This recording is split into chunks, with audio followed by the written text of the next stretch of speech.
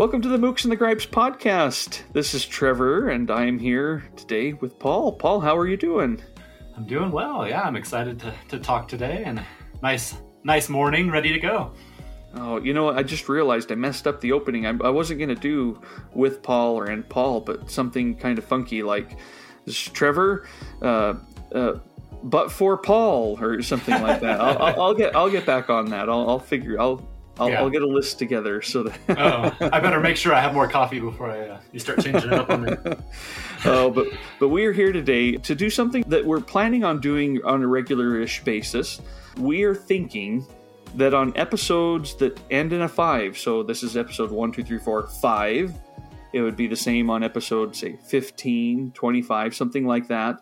We're going to take a step back from, our lists or our general things and just talk about an author that we both like, or maybe just one of us likes and is familiar with, or maybe it's someone we want to learn about. We're going to do this highlight of an author, and sometimes we're going to have a lot to say that's very knowledgeable. Other times we're not, but that's okay. Our ethos here is that hopefully allows for that rather than expectations that we're professionals. We'll get into that maybe in a little more detail. But first, Paul, what have you been reading? Yeah, so I am still making my way through The Magic Mountain by Thomas Mann. Really enjoying it. It is quite the journey. I do feel like, I'm going up the mountain. But yeah, it's fascinating. I've really been enjoying it. But I've also been balancing it out, as I often do, with an audiobook that I listen to when I'm, taking a walk or driving around town. And often I've found that I really enjoy listening to nonfiction on audiobook. And so I've been listening to Heartland, a memoir of working hard and being broke in the richest country on earth by Sarah Smarsh, I guess it is. I don't know if you've heard about this one. It's a National Book Award finalist, and, it's won a lot of acclaim. It's really fascinating. She's a 5th-generation Kansas wheat farmer, and, she comes from a long line of kind of teen mothers on her maternal side. There's a lot of poverty in her background. And so it's this really fascinating look. She's a very good writer. She's reported for the New York Times and the Guardian, and, she's got plenty of street cred as far as the journalism side of things goes. But it's just a really nice, blend of personal narrative with a lot of analysis and cultural commentary. Really good stuff. There's a couple of just quick quotes, just to give you a little taste of it, that just showing how good of a writer she is. She says, "You can pay an entire life in labor, it turns out, and have nothing to show for it. Less than nothing even. Debt, injury, abject need. No matter who you are or what you started with, though, your fortunes are not assured." And so it's just this look at there's sometimes these stereotypes or this blame that goes towards poor people, and she examines a lot of that from both a cultural and a personal level. And so it's really good. I mean, there's one other quote that actually has really resonated with me, and it's tied into a couple of other things I've read and listened to recently. And it says, "For many poor women, there's a violence to merely existing. The pregnancies without health care, the unchecked harassment while waiting tables, the repetitive physical jobs that can cause back and foot pain. Then there are the men whose violence I'm not convinced is any worse than a middle or upper class man's, but whom a woman without economic means would have a harder time escaping." And so it's just that kind of took me on this. You know how sometimes when you're reading or watching films, these connections form that you weren't even planning or expecting. And so I've had one of those recently. That quote made me think of it with the books of Natalie Ledger. I don't know if I'm probably not pronouncing that right. They're really good. I think I might have even talked about them briefly on what I'm planning to read next. But it's this group of books that are focusing on 3 different women. And I'll talk about this more in a future episode. But that movie Wanda, have you ever seen that movie?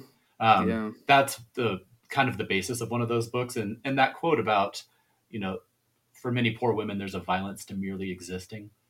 That really reminded me of Wanda. And then another movie I watched recently by Agnes Varda called Vagabond, about this kind of teenage runaway. And so anyway, it was just one of those things where I didn't plan it, but just listening to that book, it kind of just made those connections for me. So it's one of those just really interesting, fascinating things about looking at these women and the things they go through. And, anyway, so yeah, it's a really good book so far. I would highly recommend.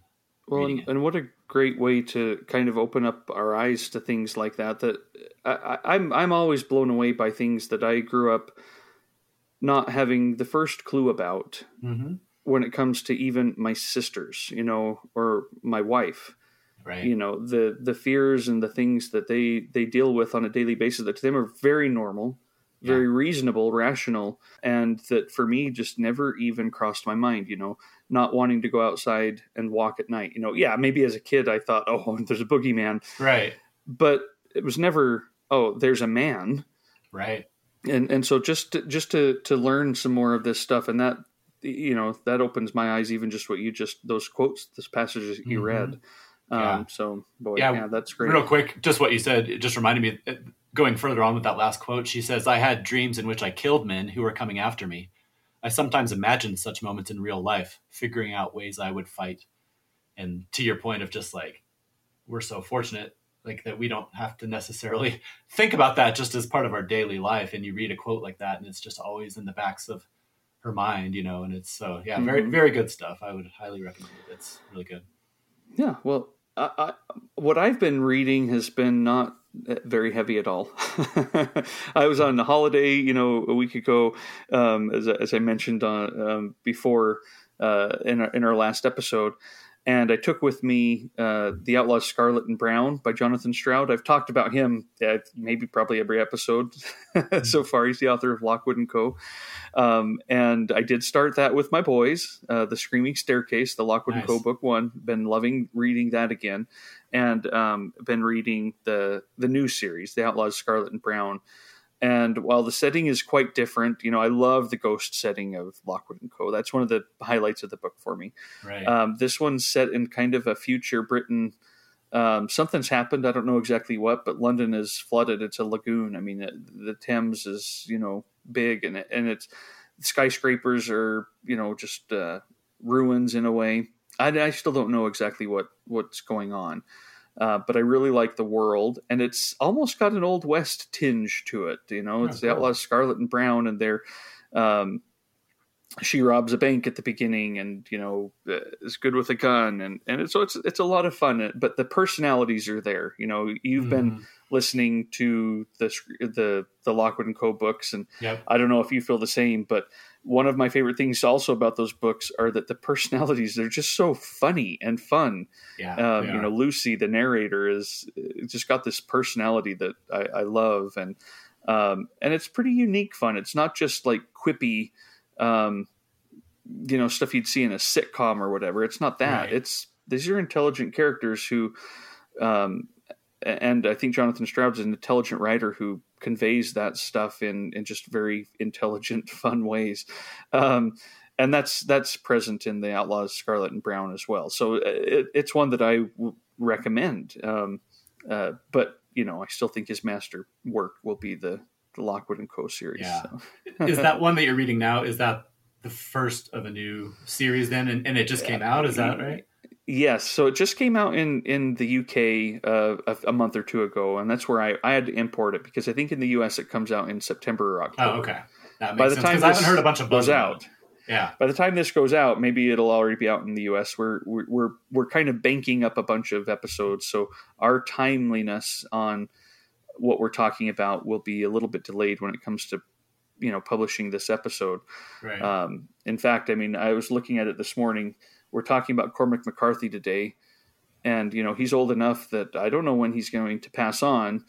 And I just he's still living at the time we're recording this, and hopefully nothing happens. But I guess if he does die before we publish this, maybe we'll put a little addendum or something like that. Yeah, but for sure. No, I'm going to talk about that a little bit. I hope he sticks around for his own reasons, but also for selfish reasons, which I'll talk about. Yeah. And then the thing I've been listening to is actually, so it's been like a Brandon Sanderson month for me, trying to catch up on novellas and various things like that. And I started reading or listening to his trilogy of novellas, Legion. I had no idea what these were about, none. But it was available on my library app, so I downloaded it, and they're so funny and fun. It's the main character is a man who He sees people. He's got hallucinations, various personalities around him. But they're helpful. Like one of them is super smart about history. The other's an actual psychologist, and so he's almost being treated by one of his hallucinations for his psychosis. That seems fine. It is fun, and it is pure fun. He kind of solves mysteries because he's a genius. The world sees him as a genius. He sees himself as someone surrounded by very smart hallucinations. He knows they're hallucinations. He doesn't think that they're real. But nevertheless, this is how his life is. These are things. So he has to, like, when he gets on planes to go places, he has to get like 4 seats, and people hate paying for it. But for him, it's like, I know you shouldn't have to. It's ridiculous. But my my hallucinations. If we don't get them they will, you don't want to know what happens. That's fun. And he's such a good storyteller in general, Brandon Sanderson, that I think he just does it's fun. He knows how to pull the fun out of this idea. And there are little mysteries for him to solve. And so far, none of them have been like the main point of the book. They've been interesting, sci-fi-ish kind of mysteries, but way beside the point for me. Like, I don't think they develop those very much, but it's all about this character walking around, dealing with these friends and aspects of himself that just have fun personalities too. One of them even has hallucinations of someone else that he can't see. It's like nesting dolls of hallucination. It's pretty fun and done in a way that's pretty soft. Like it's not. It's far from hard sci-fi or dark or anything like that. But even just the storytelling, the humor is done in a soft way, which I think is pretty admirable to be able to pull it off. That's hard to do. Way. Yeah, that sounds really good. So that's what very light stuff on my table this week. Well, it is summer, but fun. I hope I'm not developing a reputation for being like the dark and the Magic Mountain. Yeah, exactly. Well, I think normally in my life, I'm the one who does that. Maybe this podcast is making me be like, I'm going to lean into this lightness and have Paul. I'm going to let Paul be that guy. Yeah. Pass on the burden. No, I'll have to keep an eye on that. Maybe I'll have to read some David Sedaris or something soon. Well, Paul, let's take a quick little break. We have set up a Patreon, as many people do, a place where we can get help and get donations and subscriptions and also give back a little bit. Over there right now, we have set up a few tiers. We have a $1 tier just because it really does make a difference. Every little bit does go to help pay for the costs of the show, as well as the costs of the blog and hosting fees and things like that. And so, $1 really does make a difference. So the $1 one is QT84. I don't know. It's just a $1. You don't have to pay, 1,000 Q84, whatever that would be. It's $1 a month. And then the Life of Pi is $3.14 a month. We also have Slaughterhouse 5, which is $5 a month, as well as 100 Years of Solitude, which is $10 a month, not 100. But anyway, I thought that might be fun. Maybe it's a little bit too cutesy. I don't know. No way, I love it. But we already have some patrons, and I wanted to take a minute to thank them right here. Some of these have been supporting me for a few years now. A few others are brand new, thanks to us booting up the podcast. We have Laura Brown, William Check, David Blakesley, partner in crime on another site, Margaret Hutton, Wendy Whidden, Dorian Stuber, who probably is responsible for a lot of our book purchases. Yeah, definitely. Sharon Quiroz, and then some brand new patrons. Thank you very much, Padma, and to Andrew Hudson. I think we know Andrew from other sites too, Paul. A good friend for a good decade or so. Mm-hmm. So thank you so much for your support. Every single patron, regardless of your tier, you have a subscription feed, an RSS feed that you can use to listen to the podcast. You're kind of part of the Mooks and the Gripes family. And what that does is it gives you access to our episodes early. They're fully edited. You just get them a little early, where our episodes come out on Thursdays. I've set that up right now so that people who are on the Patreon get them on Tuesdays. So there's that little bonus. I've also started that out. The very first episode there is a little bonus episode, something on Anita Bruckner that I did a few years ago, actually. But we are planning on other bonus episodes, and we'll probably figure out various rewards for various tiers. So we are doing bonus episodes, and just so everybody here, this will always be free, and we're not changing our plans for what we release on the regular podcast feed. We're not moving over to Patreon or anything like that, but we kind of feel like people who are supporting us there should get a little something back from us, and so these are bonus episodes, things we would not record otherwise, but for that. And so we're figuring out some ways to go about that, something that'll be fun and hopefully worthwhile. But thank you again so much, everybody. Now we'll get back to the regular show.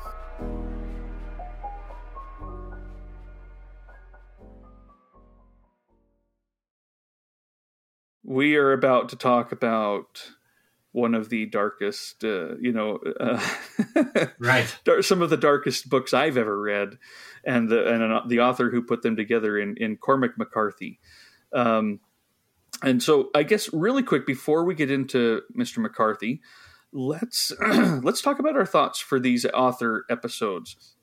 We both put together lists of authors we'd like to discuss individually. Like I have my list of here's ones Trevor wants to discuss. You put yours, mm-hmm. and then ones that we had in common, we threw into another list to say, hey, we both can talk about these. But we're not necessarily always going to do that. There may be an author that I want to hear you talk about because I don't know them. But you put them on your list, and I would like to hear more about them. And so we may do some of those, and vice versa. And likewise, some of the authors we both want to talk about, it doesn't mean we're scholars in their works or in their life. We've probably read up on them. I've been reading McCarthy for, decades, and mm-hmm.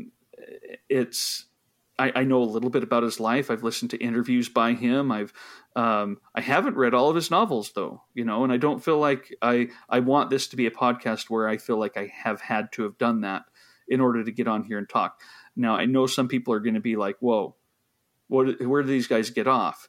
And it's like, well, we're having a conversation. We're hoping that the conversation is fun and invigorating and yeah, not stupid. I don't want to come off as a complete ignorant, person that right. has no business talking about anything whatsoever.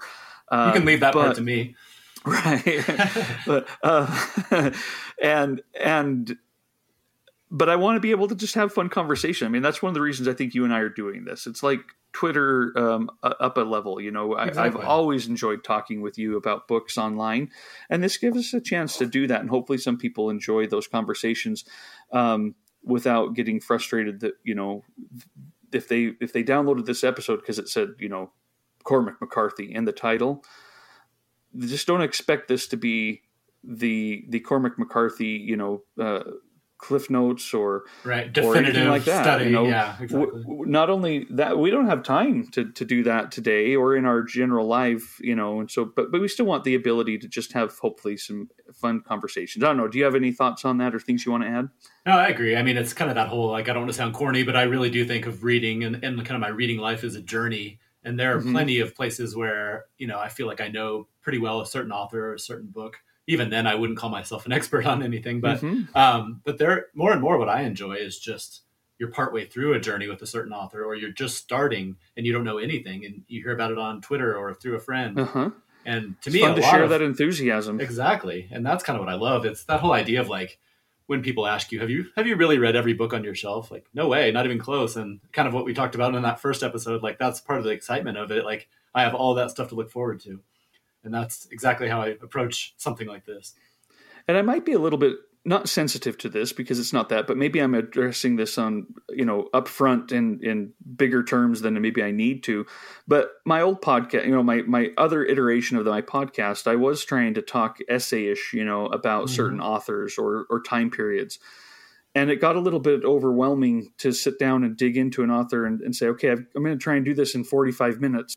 how do I do this in a way that's knowledgeable and that doesn't leave a bunch of obvious gaps? And that was tough to prepare those episodes, but also very frustrating when afterwards you get people like, why didn't you talk about this book? It's like, it wasn't ever my objective. Sometimes their criticism, I'd be like, oh yeah, that's a good point.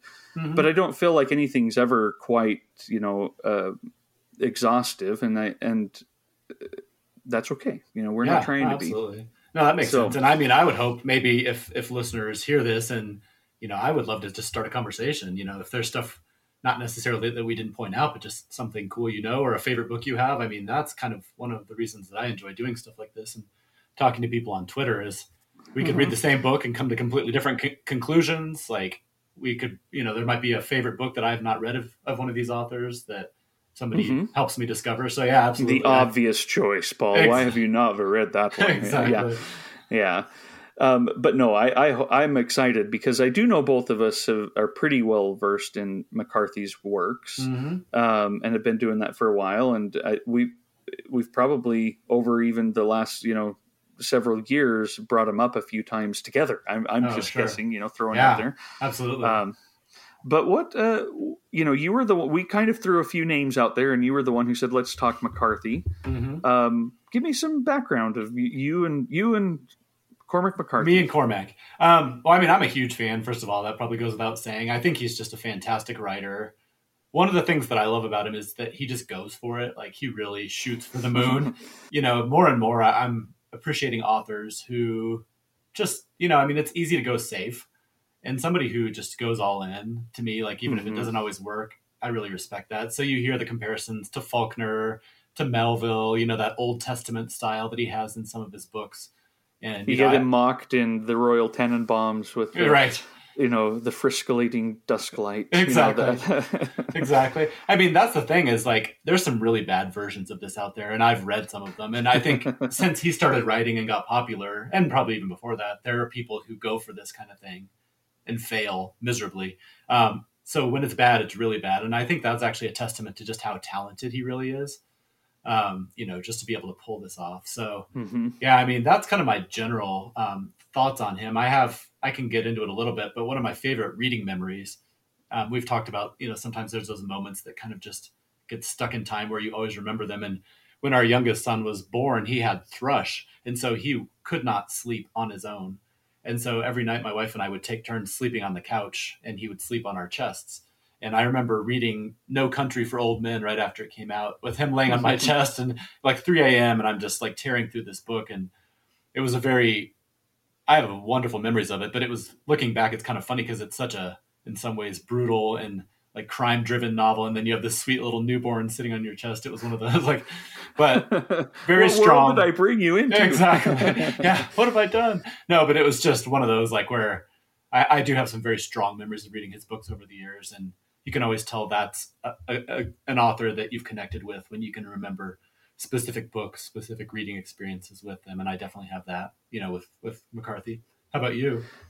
Well, I remember where I was when I read No Country for Old Men as well. We were visiting back home. I was back east, living in New Jersey, and my wife and I had come back to the West to see family, and I'd packed it with me. It had just come out, and I'm sure family members were like, "Where's Trevor?" At least for an hour or two, because that was a pretty fast read. I remember just zipping through that and really, really enjoyed No Country for Old Men. I don't remember which one I started with. I probably could figure it out, but No Country for Old Men was definitely one of the first Cormac McCarthy books that I'd read. Yeah. So that came out in 2005. I mean, it's late in his career. It's the second to last book we have of him. But I read that one, and I know that I read All the Pretty Horses around the same time, but I don't remember which one I read first.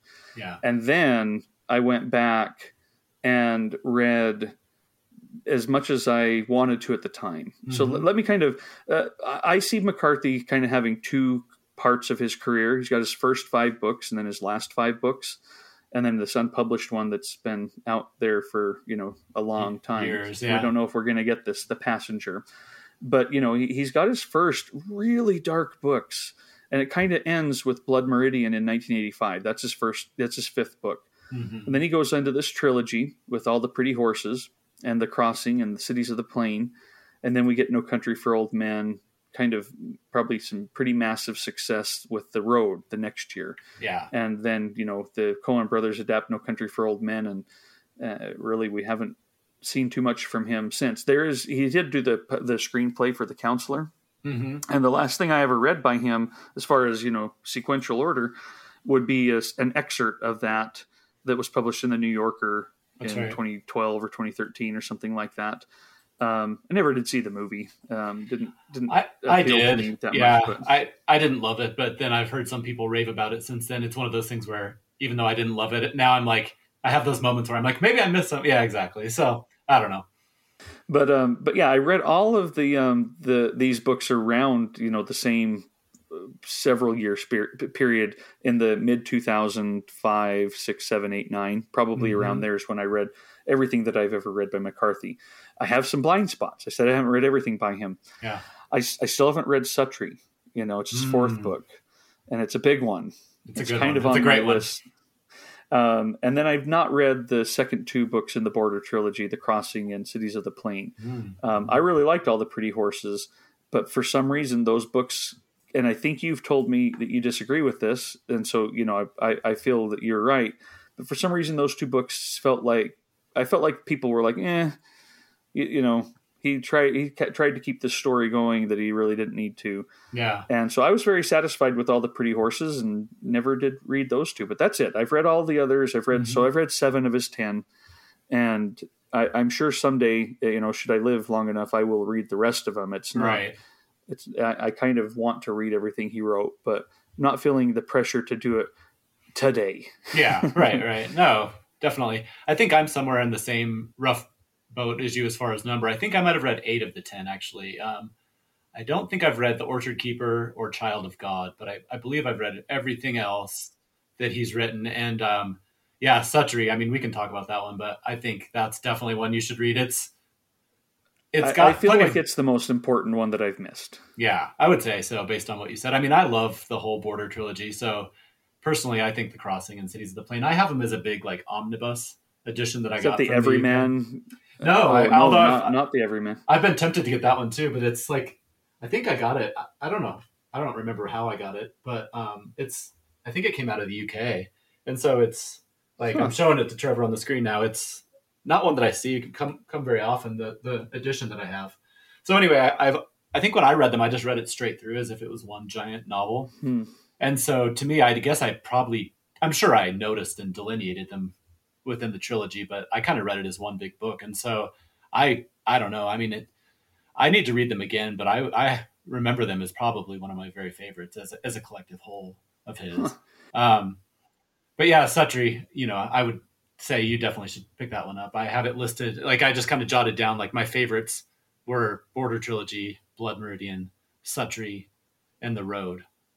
If I had to rank 4, I mean, No Country for Old Men I really like, but I don't know that it's a different type of novel. It feels more like a thriller, which is not a bad thing by any means. It made for a fantastic movie. I love the Coen Brothers movie. I do too. And it's a very faithful adaptation, but yeah, it's quite different from anything else he's ever written. Yeah, for sure. So yeah, I mean, I was going to say one of the things that I really like about McCarthy is I think I've talked about Stephen King, like how fascinating it is to me that as he was beginning his writing career, he had these young children, and it's like that starving artist thing, but like, sneaking off into the utility closet and putting a board on his lap and sitting there and typing away, in the middle of the night to get these stories out. And those types of authors who have really worked for it, that fascinates me. And so there's a story that I'd seen about McCarthy, like when he and his first wife got married, they purchased this dairy barn. McCarthy renovated it, doing all the stonework and everything by himself. And then, according to his wife, they lived in total poverty. They were bathing in a lake and all this stuff. And so while living in this barn, he wrote their his next book and his next book and his next book. And there's a quote from him. I don't have it in front of me now, but it's basically like he would make enough money to buy like the next pot of beans, basically. And just this idea of like sticking with it and like doing what he has to do, to keep paying the bills, but like that passion, working so hard to just, oh, there it is. It said, he would tell them that everything he had to say was there on the page. So we would eat beans for another week. And I just kind of like that quote of just like, putting the beans on the table for another week and kind of just working in the background. So anyway, that's like one of the fascinating things about him is like now he's viewed as like this legend, but just looking back, like how hard he worked to get there. I think that's fascinating. Yeah, his books didn't seem to make him a ton of money. It's really been late in life that he found that kind of fame and success. Mm-hmm. I mean, yes, he was publishing, and he got real publishers, big publishers for these books. Even the first ones that are exceptional, like I say, just very, very dark to me, and very strange. But they didn't necessarily become bestsellers. Well, how should we do this? Do you want to go through his books in kind of a bit of an order and just kind of see where that takes us? Yeah. So I know you haven't read The Orchard Keeper. That's his debut novel, published in 1965, and I did read it and thought, okay, I'm glad it was part of an effort to be complete and to read where he came from and all of that. But I would say that anyone who doesn't want to do that, you can definitely skip The Orchard Keeper. I reviewed it on my site, so I'll put some of that in the show notes.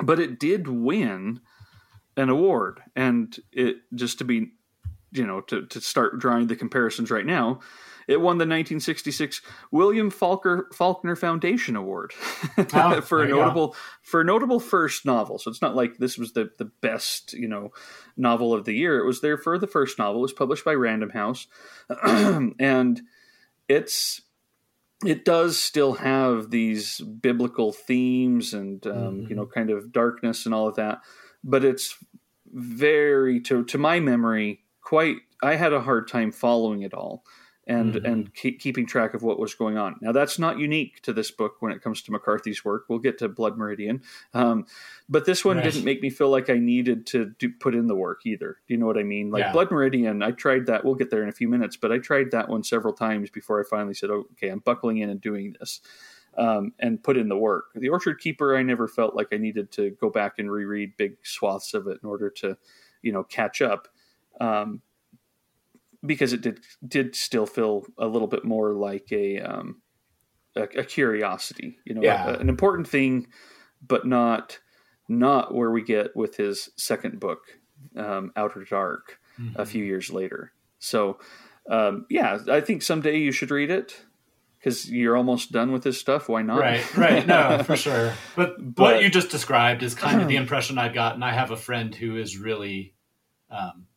He's been into McCarthy forever. He's from the South. And that's kind of the impression that he gave me as well, is like anything he writes, especially if you're a fan, you should read, of course. Mm-hmm. But it's not one, like if you're making a list of priorities, that one may not be one of the top tier. Tough to know those though, right? It's not like you want this to be your last McCarthy book. I struggle with that all the time. with any author, it's like often you're drawn, like you hear somebody raving about their masterpiece and you go in, and if that's an author you think you're going to end up reading their whole canon, should I start like low and work my way up, or do I just like go with the big one and then everything after that is like it wasn't as good, Well, so you've got a couple more with Child of God as well.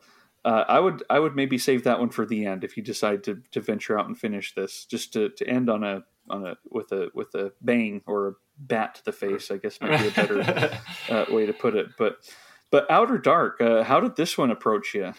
Yeah, it's funny. I don't know that I can actually. It's been a while since I've read it, and so I don't know that I have.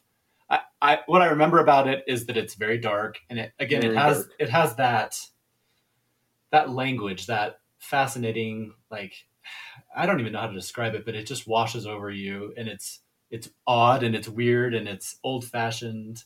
Like it's definitely where he didn't work his way into that style like slowly and cautiously. He went for it.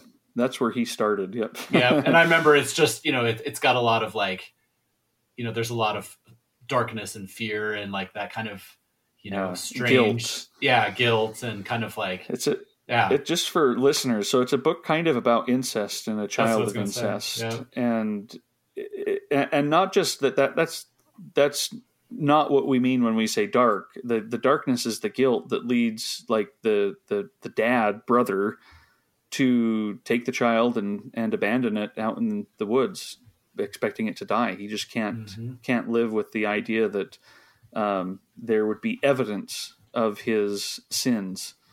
That doesn't work out quite the way he thinks it will. But boy, that's the way the book opens, and it's one of the more captivating, kind of terribly captivating openings I've ever read. Oh, opening segments. In fact, that starts on a very high note when it comes to just pure storytelling skill and really just capturing you. And I don't think the book quite delivers throughout at that same level. But yeah, that it's got, and McCarthy doesn't hold back on he doesn't think, oh, maybe a kid's going to read this. Right. No, he goes for the thoughts and things that you're like, well, let's leave those out of the book and just let people recognize them on the periphery. No, he goes into it. Yeah, absolutely. And so, in fact, I read Outer Dark, and at about the same time I read Child of God, which is one of the ones you haven't read. I haven't read that one. What do you know about this one? To be honest, I don't know. By reputation. Yeah, I think rightly or wrongly, probably wrongly, I've kind of lumped those first three together to some degree. Not necessarily by content or topic, but just, I don't know, like not minor works, but just where he was still finding his style and experimenting. Like we said, it's not like he jumped right in and from the very beginning, he was very confident and a very talented writer. But I don't really know very much about this one, to be honest with you.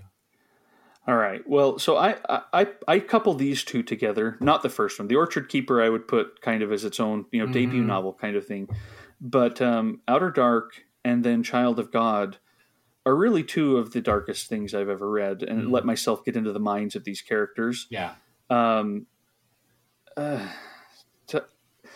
It's a good book, and it's strong, but its topic is so disturbing. Maybe I'll just leave it at that. If you don't know too much about it, maybe I'll just leave it at that. But this is, to me, the darkest of McCarthy's work. Oh, wow. And that goes into things like what you see in The Road, things you see in Blood Meridian. It's a dark psychology of a very perverse person that is described as a child of God, much like yourself, perhaps. And that's saying a lot if that's one of the darkest, because I would say the darkest. Yeah. I mean, I'll go there. I'll just say the darkest, and dealing with themes and things that I've never read a book like it ever. Yeah. So Outer Dark and Child of God just stand out as like dang near unpublishable books that nevertheless are, and I'm glad they are, and I'm glad I read them because they're, he's not doing it for kicks. He's really kind of examining ugliness in this world. And I think that that's one theme that he goes in and, goes to again and again and again in his books is brutality, violence, ugliness, exploitation, psychologically perverse people having their way in the world at large, both in the past, in some, he's kind of Westerns and all of that, we get into with all the pretty horses, but also in the present with things like No Country for Old Men, or in the future with The Road. I mean, his perspective on violence and all of this seems to be, it's just there. Right. Well, I think the fascinating thing about all that too is, I mean, for example, we can talk about Blood Meridian in a minute, but that one is based on a true story. So it's not, I mean, I don't know if I like it, but I appreciate that it's like, he's not making this stuff up. Like, he is looking at a part of the world and a part of society that maybe a lot of times people feel uncomfortable talking about, but he goes there, and he not only goes there, but he like you said, he explores the minds of those people in it. He makes it beautiful, which is just amazing that you could do that. Like, some of the most horrific descriptions that he includes are like stunningly beautiful. And that it's just, that's what I mean about in lesser hands, this could have been a disaster, but he pulls it off, and not only does that, but writes some of these masterpieces. So tell me about Suttree, Yeah. because I do want to read it, and I've been excited. I've even pulled it off a few times to get started. Yeah. But it's so long It is. that I'm like, oh, I don't know if I can handle this much Cormac McCarthy in a gulp. I mean, one thing I will say is it's still plenty dark, but of all the ones that I've read, it's got the most humor and kind of humanity, I guess is the right way to say it. So, in a nutshell, it's a book about, a man, Suttree, who has basically chosen to kind of forsake this life of affluence that he was raised in. And so right away that gets me. I'm always drawn to like the people who have this stable, steady life and they choose for whatever reason to kind of go a different direction. And so it's pretty fascinating. He was born into this life of privilege with this really, well-known, prominent family. I don't remember the details. It's been a while, but he basically decides to get, skip all that. And he goes and lives in this houseboat on the Tennessee River.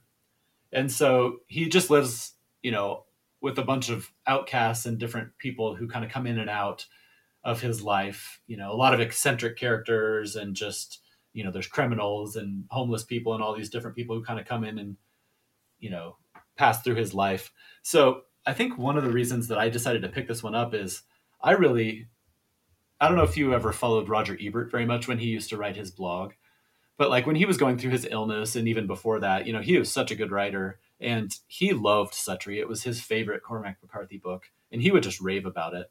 So I don't know if you remember after he had all the cancer and the surgery and he lost his voice and he went through a long period where he was pretty depressed and he wasn't watching even any films or anything like that. And he wrote this piece about Suttree and he says, "Curiously, my love of reading finally returned after I picked up Cormac McCarthy's Suttree, a book I had already read not long before my first surgery. Now I read it 2 more times. I was not reading the same book. I was re-entering the same experience, the same occult and visionary prose, the life of Suttree so urgently evoked. As rarely before, a book became tactile to me.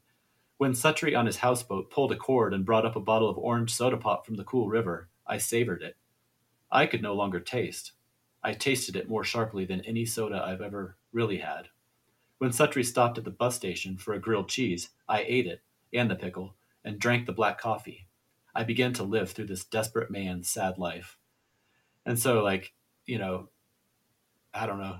I started reading that about Suttree, and I was like, okay, I got to go for it. And just to hear like something like that had that big of an impact on somebody's life, and kind of reawakened him to like what art can do. I think that's pretty fascinating. And then there's a couple of other, quotes from Ebert I'm going to get to in a minute because he's talking about more Blood Meridian and everything. But just, yeah, Suttree, it's that whole outsider. I don't know if you ever read, there's a book called Ironweed that's by William Kennedy. I've never read it. Yeah, in some ways, it's not the same book by any means, but it just reminds me where it's kind of looking at these people who are on the out. It kind of ties into what I was talking about earlier. Those people who are on the outside of society, and yet they still have this very rich life. They have this culture. They have these relationships. So anyway, it's really good. I would definitely say you should move it up your list. No, that sounds good. I didn't know that. I had never read that by Ebert, so that's definitely encouraging. And it sounds so different from the way I kind of, I guess, I was imagining it. Mm-hmm. Don't get me wrong; it's still McCarthy, so like there's plenty of darkness, plenty of sadness, but I do think it has those moments in it that are very like kind of what I was just reading. There's a lot of life in it for sure. Yeah, nice. Well, let's move on to the 5th book, and kind of, I think, the culmination of where he'd been going up to that time, though again I haven't read Suttree, which sounds like it could also maybe be part of that, but Blood Meridian, or The Evening Redness in the West.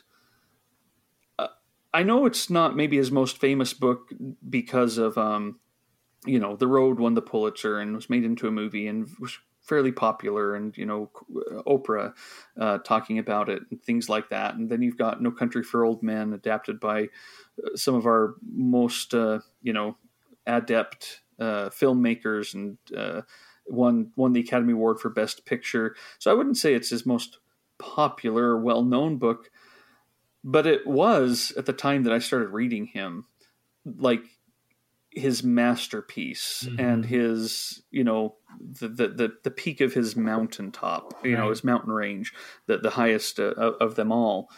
And I think it deserves that reputation still, even though I don't know anybody else who's really read it in my own personal life. And I don't know of anybody that I would say, oh, go and read this book in my personal life. Right. It is a tough book. Yeah. I myself started it 3 or 4 times, and I'd get to page 50. We've talked about this in other things where it's like, oh, it's just not for me. It's not.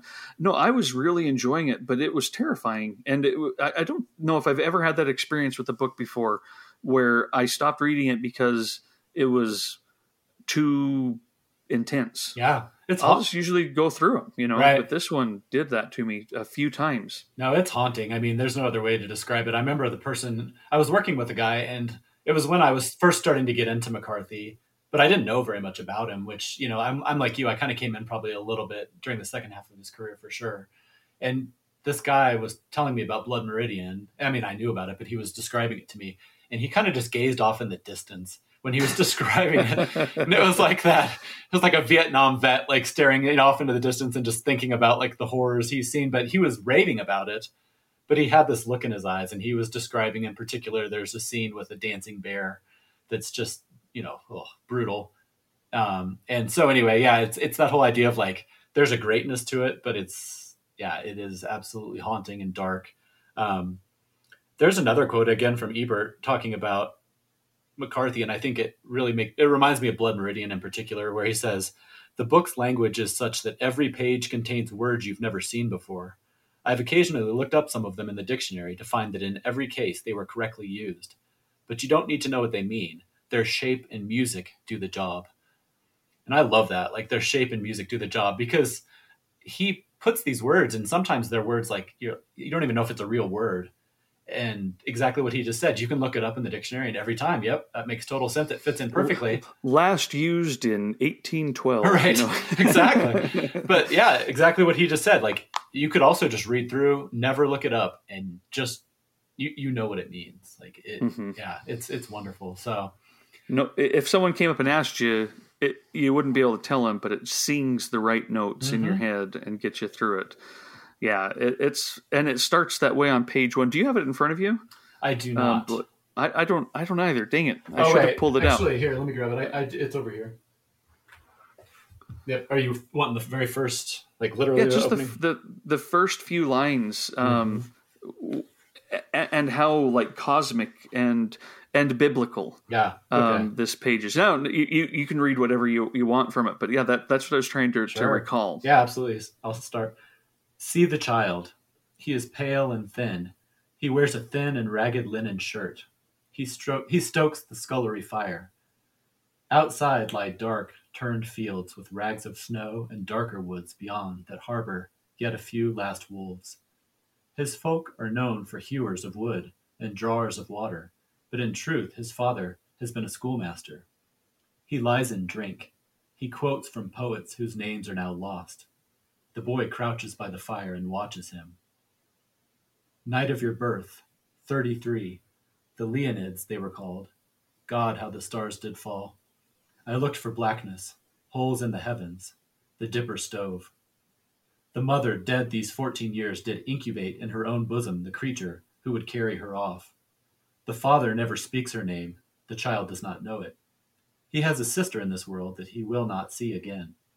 He watches, pale and unwashed.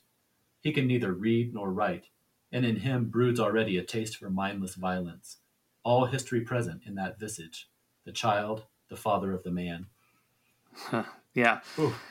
It's been probably a decade since I read that, but I remember so much of that. The hewers of wood and drawers of water, that biblical stuff. Yeah. The Leonids, the Pleiades, the shower, the stars, the mom incubating, her own demise. Death. Yeah. Oh my God. Yeah. So good. Well, I was Harold Bloom writes a lot about Blood Meridian, and According to him, Mm-hmm. the first 2 times he read it, he basically threw it across the room because it was so dark and so violent. But then he picked it up again. And so I just wanted to read it real quickly, what he said. By the way, that's my Harold Bloom connection, that response, the same. Mm-hmm. I didn't throw it across the room, but the darkness. I read that after I finally finished it, and I was like, me and Harold, exactly. we're of a same. Anyway, that's right. You're in good company. Yeah. So he writes, Cormac McCarthy's Blood Meridian seems to me the authentic American apocalyptic novel, more relevant now than when it was written. The fulfilled renown of Moby Dick and As I Lay Dying is augmented by Blood Meridian, since Cormac McCarthy is the worthy disciple both of Melville and of Faulkner.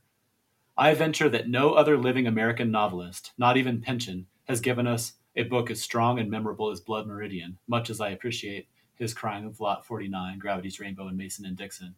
McCarthy himself has not matched Blood Meridian, but it is the ultimate Western, not to be surpassed.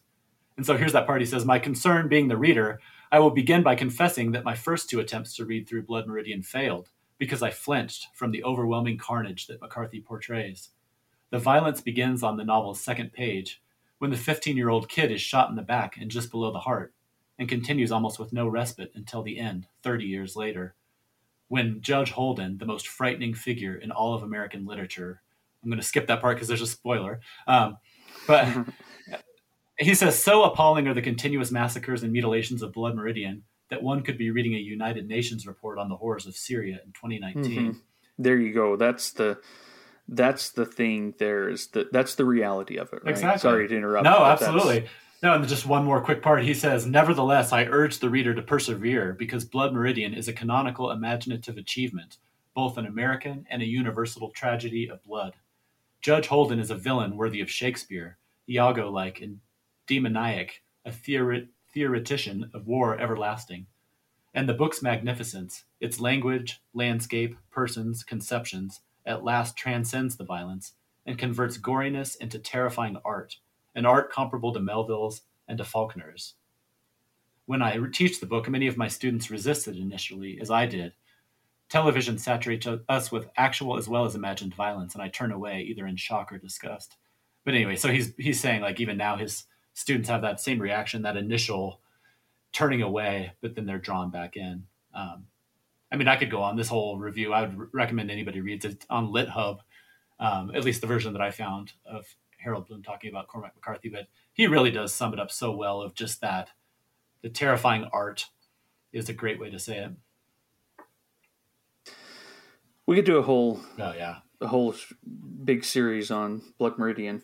And several of these, but let's move on. Let's go on to his trilogy. All the Pretty Horses begins in 1992. The Border trilogy continued in The Crossing in 1994 and Cities of the Plain in 1998. Again, I've only read the first one, but I really, really love this book. Mm-hmm. Again, there's some beauty to it. The beauty to the prose in this one. It's quite different from the others. Yeah, because it's actually, I don't know, beautiful at times, what they're describing. Like, not just like, oh, look at that blood, the way that it's, blooms in the water to, it's like, well, that's really pretty description of violence. This is more like, this is a pretty description of something that I would love to, see myself. Exactly. And it begins, the candle flame and the image of the candle flame caught in the pier glass twisted and righted when he entered the hall, and again when he shut the door. He took off his hat and came slowly forward. The floorboards creaked under his boots. In his black suit he stood in the dark glass where the lilies leaned so palely from their wasted cut-glass vase. Along the cold hallway behind him hung the portraits of forebears only dimly known to him, all framed in glass and dimly lit above the narrow wainscoting. He looked down at the guttered candle stub. He pressed his thumbprint in the warm... I think I've got a typo here. He pressed his thumbprint in the warm... was pulled on the oak veneer. I'm missing some words there. Sorry. Oh, no. Lastly, he looked at the face so caved and drawn among the folds of funeral cloth, the yellowed mustache, the eyelids paper thin. That was not sleeping. That was not sleeping. you're reading this and it's like, oh, this looks like a lovely, nice scene. Is he walking into his home in the evening? No, there's a death, and this is how the book begins. And this is a Western. It does go back in time to the Old West, but yeah, that again, really love the book. Really love the lullaby it's based on, the song. But again, stopped with that one. Didn't read the next two. Yeah. So no, it's funny. Go ahead. No, I mean, I jotted down that exact same passage because I remember reading that, and I don't remember the order that I read this in with the other ones, but it was somewhere in that first initial surge of like, this guy's great. I'm going to read everything. But yeah, that same passage, like, what a way to start off a book. So gorgeous. And like you said, this one, it has many connections to his other stuff, but it definitely has its own feeling. Like you said, there's a beauty to it. And, there's a redemption or some salvation narratives that run through it that are very different than a lot of the other stuff that there's he's a done. Love story. Yeah. Are there love stories in any? Maybe in Suttree, because I haven't read it, but I mean, I'm trying to remember. The others are all really diabolical love stories, if you consider them love stories at all, that I can remember. Although I would argue, when we get to it, that The Road actually has some connections there, where there's the love story between the man and his son, and a lot of that redemption and beauty in that one. But yeah, for the most part, this is not something that comes up a lot in his themes within his work. But to your point, I mean, one of the things that really blew me away about the whole Border trilogy is the landscape. I mean, that's true in Blood Meridian and many of the other ones, but this one has just some of the most beautiful passages about that. And I don't know if this is an accurate pairing, but in my head, I tend to connect the Border trilogy with Lonesome Dove, because I think there's like this kind of epic kind of journey that you're following these characters through. And, I don't know, it captures the Old West, but it does it through the eyes of these young men who are living in this really harsh place, but this really beautiful place. And I don't know, there's so much sorrow and humor and all these different things going on within it. So yeah, just talking about this one, if I was going to reread, which I'm going to reread a lot of these, but I think this trilogy might be the one that I pick up again, that or Suttree, to reread. Yeah, it's so good. And this maybe his first brush with popularity. It was made into a film in 2000, so even before No Country for Old Men was published and The Road, and it starred like Matt Damon and Penelope Cruz. I never saw it. Did you see? I did not. Film? I've not heard great things. I don't know. It may be fine, but it's not one that really appeals to me. It's one of those where, similar to Lonesome Dove again, I think, is where I love the book so much that I don't really want to even mess with like the images in my head, So I have no desire to see that one, I have to say. Even though Lonesome Dove's adaptation is beautiful. I know. I've been tempted, but I don't know. Yeah, stick to your guns if until the day you decide not to on your own. Lonesome Dove might be one of my most perfect reading experiences, so I don't know how fragile it is, but I'm afraid to find out. Well, so I think at this time, there is some criticism that McCarthy's starting to maybe not want to eat beans anymore. Yeah. And that he is starting to try to write a popular epic, something that will do well, something that can be adapted into Hollywood. And then comes No Country for Old Men in 2005, which he did write as a screenplay originally. And I think it has that pacing. It does. I still love it, but I know people criticize it as being a screenplay in novel form and some of the deficiencies you might expect from that. And I don't know, I guess this is where maybe the opposite is true for me, where I'm glad the book exists and that could be adapted into the film, because I think the film is one of those perfect viewing experiences for me. Yeah. And I think the story is still really good. And I like the way that he flouts convention. We don't need to necessarily spoil it, but there are a lot of people who read this and are just ticked off at the way that it ends. And I think that's part of his point, and I'm glad he made it, but love the story, love the villain, Anton Chigurh, love the setting. And again, this one is so difficult for me to talk about as a book because it's a movie now, and I think it was perfected in its the way that it should be told in that rather than in the book McCarthy wrote. But of course, all credit to him for putting it out there and making it into something that could be so like almost directly adapted to the screen. Yeah. No, I one of the things I like about it is there's those passages that kick off. I don't know if it's every chapter. I think it is every chapter where it's kind of like these. It's like the internal thoughts of the narrator, and they're very poetical and very different. Yeah. Because a lot of this is very not an airport novel. I don't mean it in any means by that, but very plot driven. Unlike most of his other stuff, you know, you're following this whole heist and everything that goes with it. But I think it's fascinating that it's interspersed with these kind of introspective thoughts. The sheriff, Ed Tom Bell, the one who's kind of recognizing, I don't know what kind of world I live in. Yeah, exactly. And I don't know if I'm leaving it in a better place than when I entered it. Right. Yeah, those are lovely. Yeah. No, so yeah, like I said, I love it.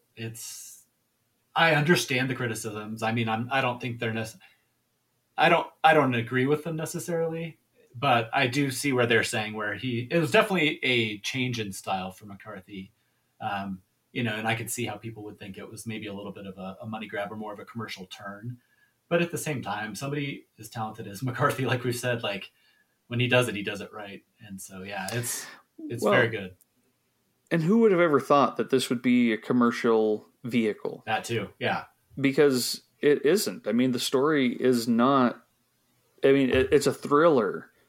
And so maybe that element and maybe some of the style, you know, it's not as there are those poetic moments from the sheriff, but it's not Blood Meridian. Right. But he's not writing Taken or, you know, right. a thriller where it's going to end in all glory. I mean, I would never, as a publisher, be like, oh, this is sure to be a bestseller, very, you know, pleasing to the audience. Yeah, it's not a beach read. Definitely going to be recommended word of mouth, you know. No. People are going to be ticked off. Yeah, exactly. No, I think it's part of it is somebody like McCarthy it's kind of that whole fanboy thing where people are so passionate and, you know, he tends to divide opinion so strongly that those people who choose to love him go all in. But then along with that comes when he does something new, that doesn't always go over well with those people who are all in on whatever he's done before. And so I do think that's definitely a lot of it is kind of the pushback from people who, you know, have fought those battles about how great, you know, Blood Meridian is in the face of all this opposition or whatever. And then he does this and it's kind of like, oh, wait, that's completely different than everything that I've always, you know, defended or whatever. So I think there's some of that too. That could be. Maybe we came at it at the right time then, where this was kind of it sounds like maybe for both of us among the first experiences with him, and then you get into some of those other styles and richness. Yeah. Well, I know we're getting short on time, but we've got one more to talk about. The Road came out in 2006. I read it that year, and I remember the day that the Pulitzer was announced in April of 2007. I remember sitting there and kind of thinking, I hope it's The Road. Yeah. I hope they give the Pulitzer to The Road this year. I've never done that before, and I've never really done it since, where I have a book in mind that I care about what wins the Pulitzer.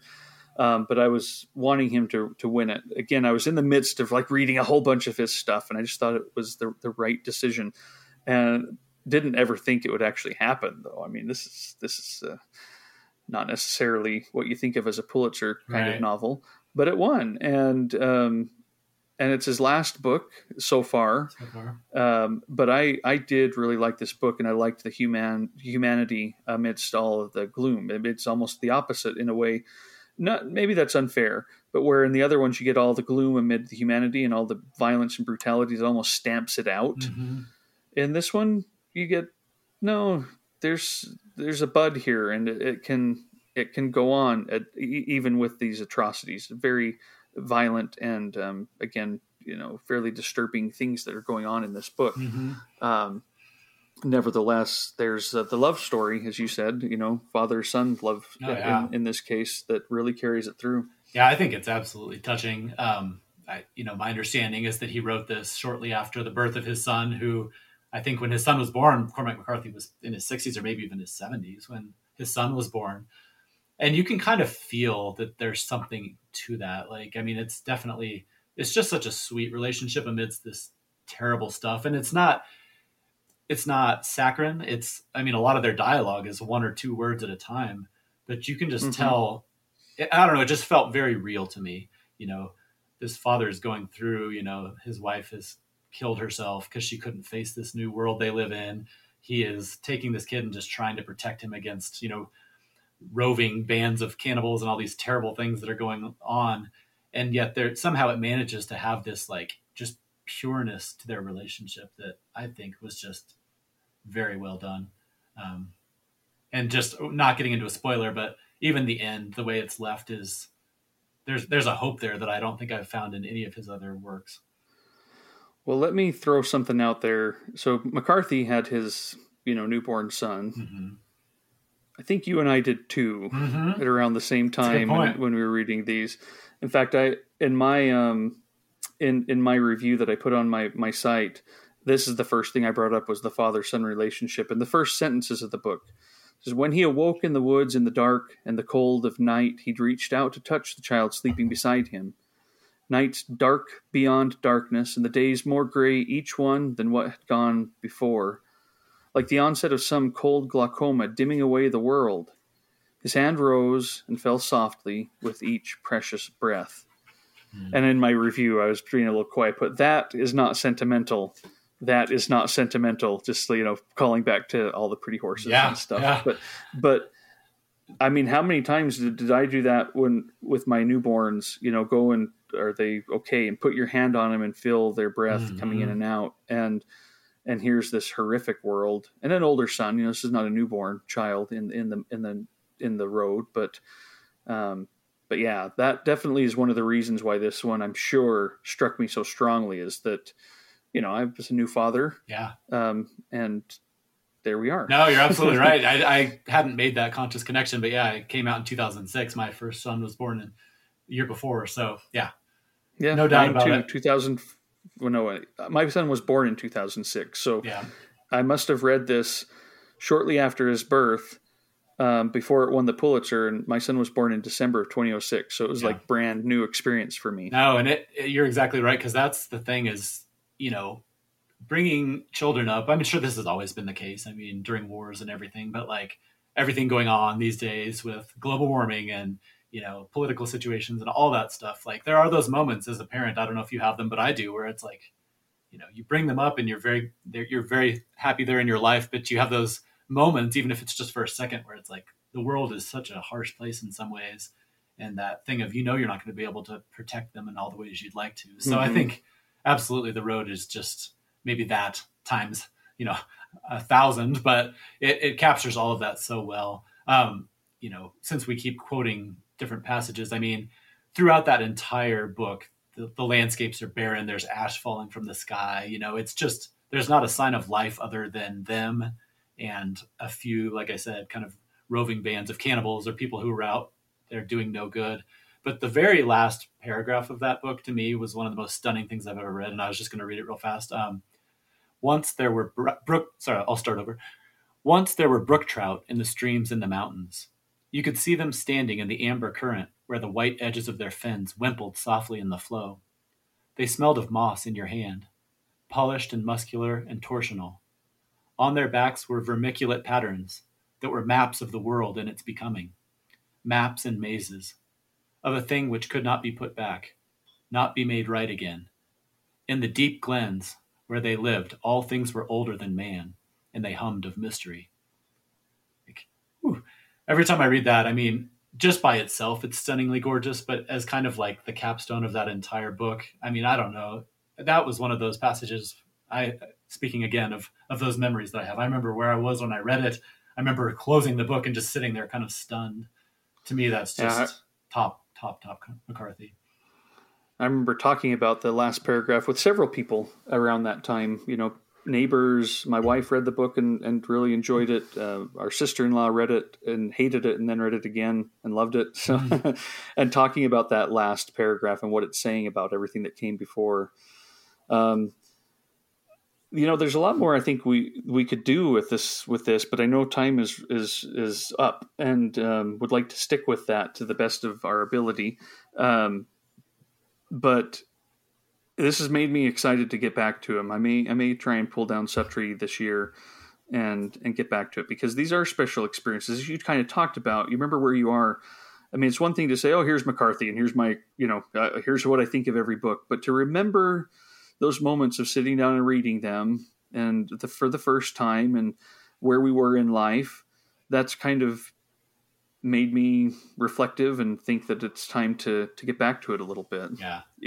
What you have in store for your Cormac McCarthy reading is not, I think, as pleasant as what I have in store with the end of the Border trilogy and Suttree. But, right.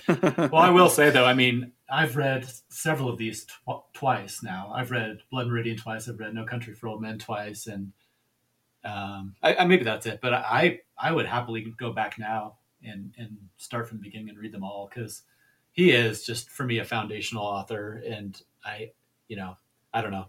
I don't think I can get enough. I could see revisiting him, in my 70s, 80s, whatever, because I just think he's one of those you return to and probably get different things out of it every time you read it.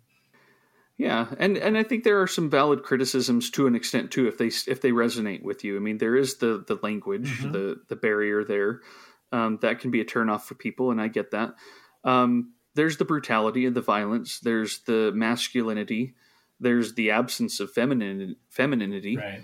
And of women in general, I think, from these books that I mean, other than the romance in All the Pretty Horses and the mom and wife in The Road, I guess we have the wife in No Country for Old Men as well, but they're kind of on the side. Mm-hmm. She becomes a better character in the movie, right? For sure. But those are, I think, valid things to contend with.